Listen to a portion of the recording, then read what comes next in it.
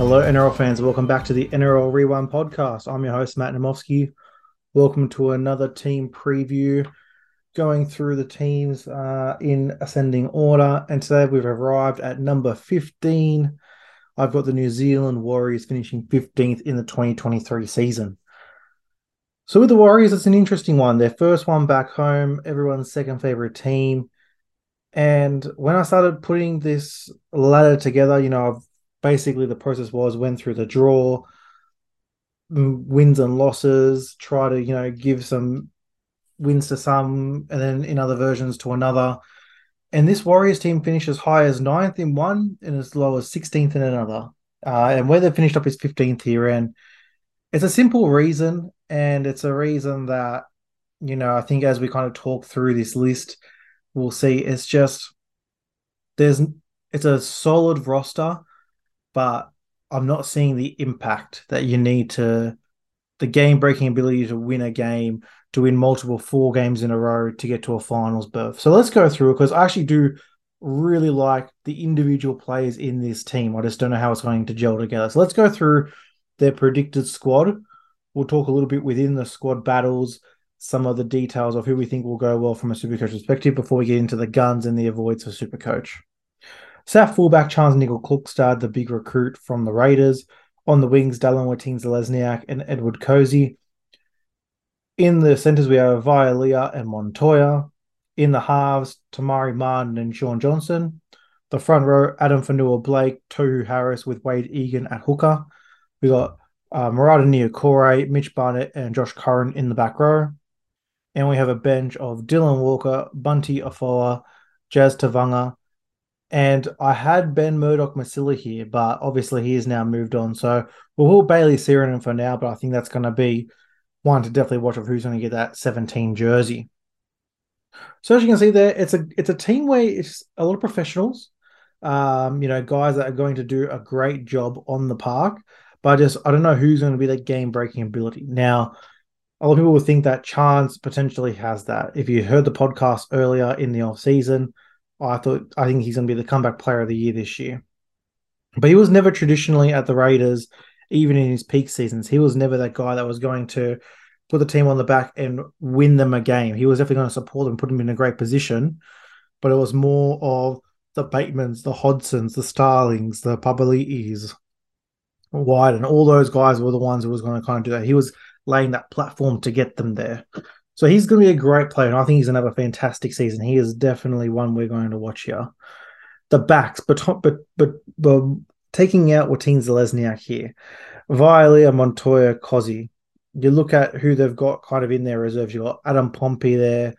Metcalf can come in as a half cover and you can push Martin somewhere, maybe in a fullback with Chance going into a center. There's not really a lot. You can put Niokore in the centers if you want to kind of shore that up, but then you're weakening your front row as well. So I think outside backs is definitely somewhere where, going back all the way through the Warriors in the NRL era, Francis Melly, Henry Five-Healy, Manu Vatuvei, David Fusatua, they've always had great outside backs and wingers, but you're kind of seeing this now where there's a bit of a lull. A Rocco Berry potentially could have been someone here they could have thrown in, but he hasn't really found the form yet. So I think outside backs is definitely an area of concern, similar to like the Tigers. But the Tigers have other things that boost them up and it's not as glaring. Let's go to the halves. Tamari Martin, a great signing. Obviously, really came back to the NRL with a bang with the Broncos and performed really well for them. I think him and Sean Johnson, it's an interesting half combination. I assume Sean Johnson will be the main man, the organizer, and Tamari Martin kind of playing the standoff there. You're looking at who else there's there. Obviously, Ronaldo Volkman and Lou Metcalf are probably the other two options to throw into the halves there. Dylan Walker to 6 in a pinch. So depth in the halves is also a bit of a concern, especially if Sean Johnson, doesn't really step up and give us that last vintage Sean Johnson season. Wade Egan at 9, fantastic option there. Really, really solid. Will get the job done. You've also got guys like Jez Tavanga can go into 9. You've got Freddie Lussick can go into 9. So that they're pretty safe at 9. I think they're going to get some good service no matter what. The forward pack, in terms of the front row, Adam Fanua-Blake, Tohu Harris, with Bunty Afoa coming off the bench, no problem there as well. I think it's a really nice option. You can even put Murata Niokore through the middle at a pinch if you need to. The back row, if you have got Niokore there with Barnett and Curran, it's an interesting one. I don't see, again, the game-breaking ability there. I see three very solid first graders, but there's no one really there to that an opposition I think really looks and goes, that's going to threaten us, if you know what I mean. It's no game-breaking ability, and that's where I kind of land with this New Zealand squad. I like it on paper. I like some of the combinations. I like the front row combination. I like Chance at the back. I like the halves. I like, obviously, your hookers are very sorted. It's a good bench when you look at Dylan Walker, who kind of really molded into that 14 role with Bunty Afoa, Jazz, and then you've got guys like, if you want to put a Tom Ale, you want to put another guy like Freddie Lussick if you want to have a backup option at hooker there. But to me, it's just one of those teams that I just wish there was a little bit more. I wish there was, if they were able to somehow get that Joey Manu deal over the line and all of a sudden you put Drew Manu in that back line, it becomes a little bit more intriguing. If you put name another great forward that came off contract that could, if Corey Haranira came over to this team and became an impact forward. I just feel like they're just missing a couple of impact guys that in a close game can really just push them over the line. They'll be in close games. I think they can win quite a few. It's just, do they have enough to, like I said, get on those, 3-4 match winning streaks, string a couple along those together, because that's what you're going to need to have when you get to the finals. Let's look at it from a Supercoach perspective, because we look at 3 guns, 3 avoids, or we try to see if there's any more or less in the team. So in terms of the number 1 gun, I think it's Tohu Harris. I think Tohu Harris is the number 1 guy in this team. Dual position, front row, second row, forward.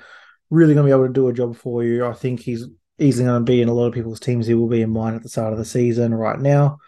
And you just know what you're going to get from him. It's going to be a floor of 60, 65.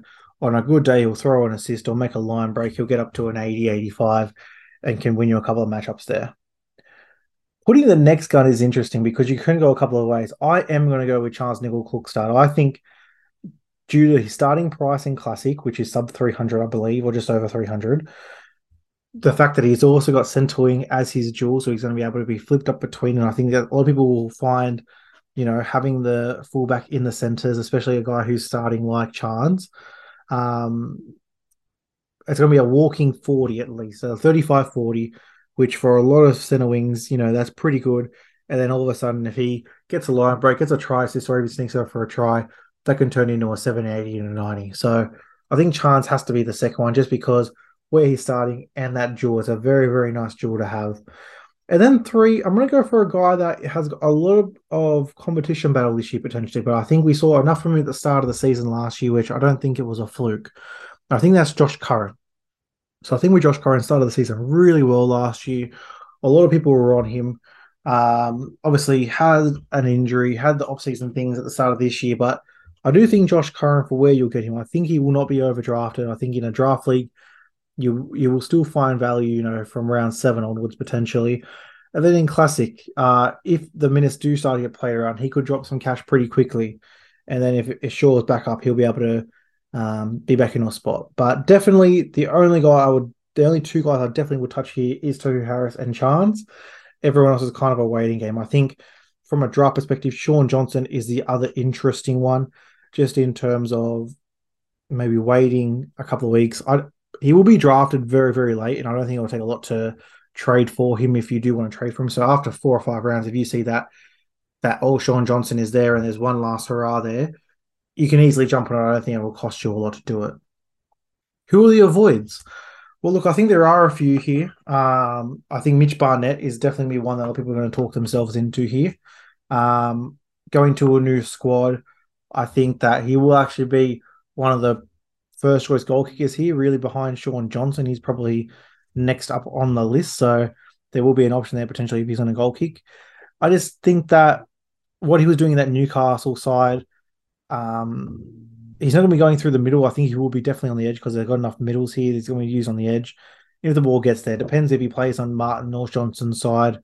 Shaun Johnson, Trishy does love hitting his second row as hard, but I think that's more suited to Niokore playing on that side, who can play a bit more crash ball than Binch Barnett, who's a bit more finesse. So, look, it'll be interesting. I will probably stay away from him because I think there will be some people who are very highly rating him.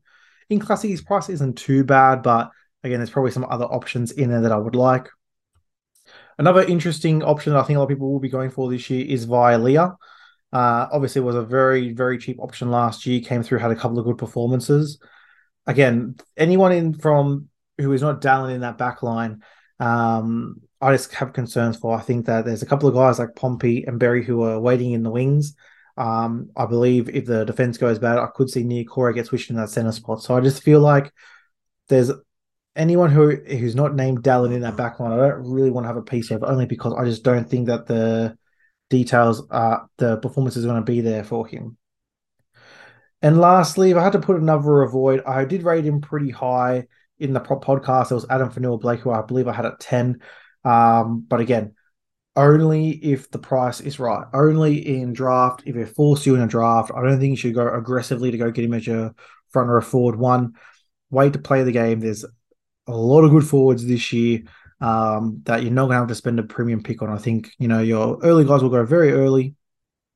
There are some guys in that, 11 to 18 range that will do just the job as Aaron Fanua Blake.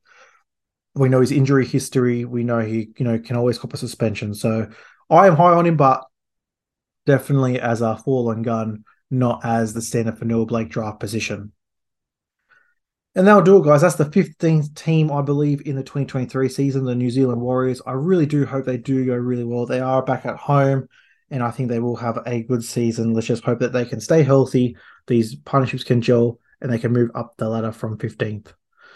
So I'll leave it there, guys. Thanks for listening. Have a great day. We'll hear from you soon. Cheers.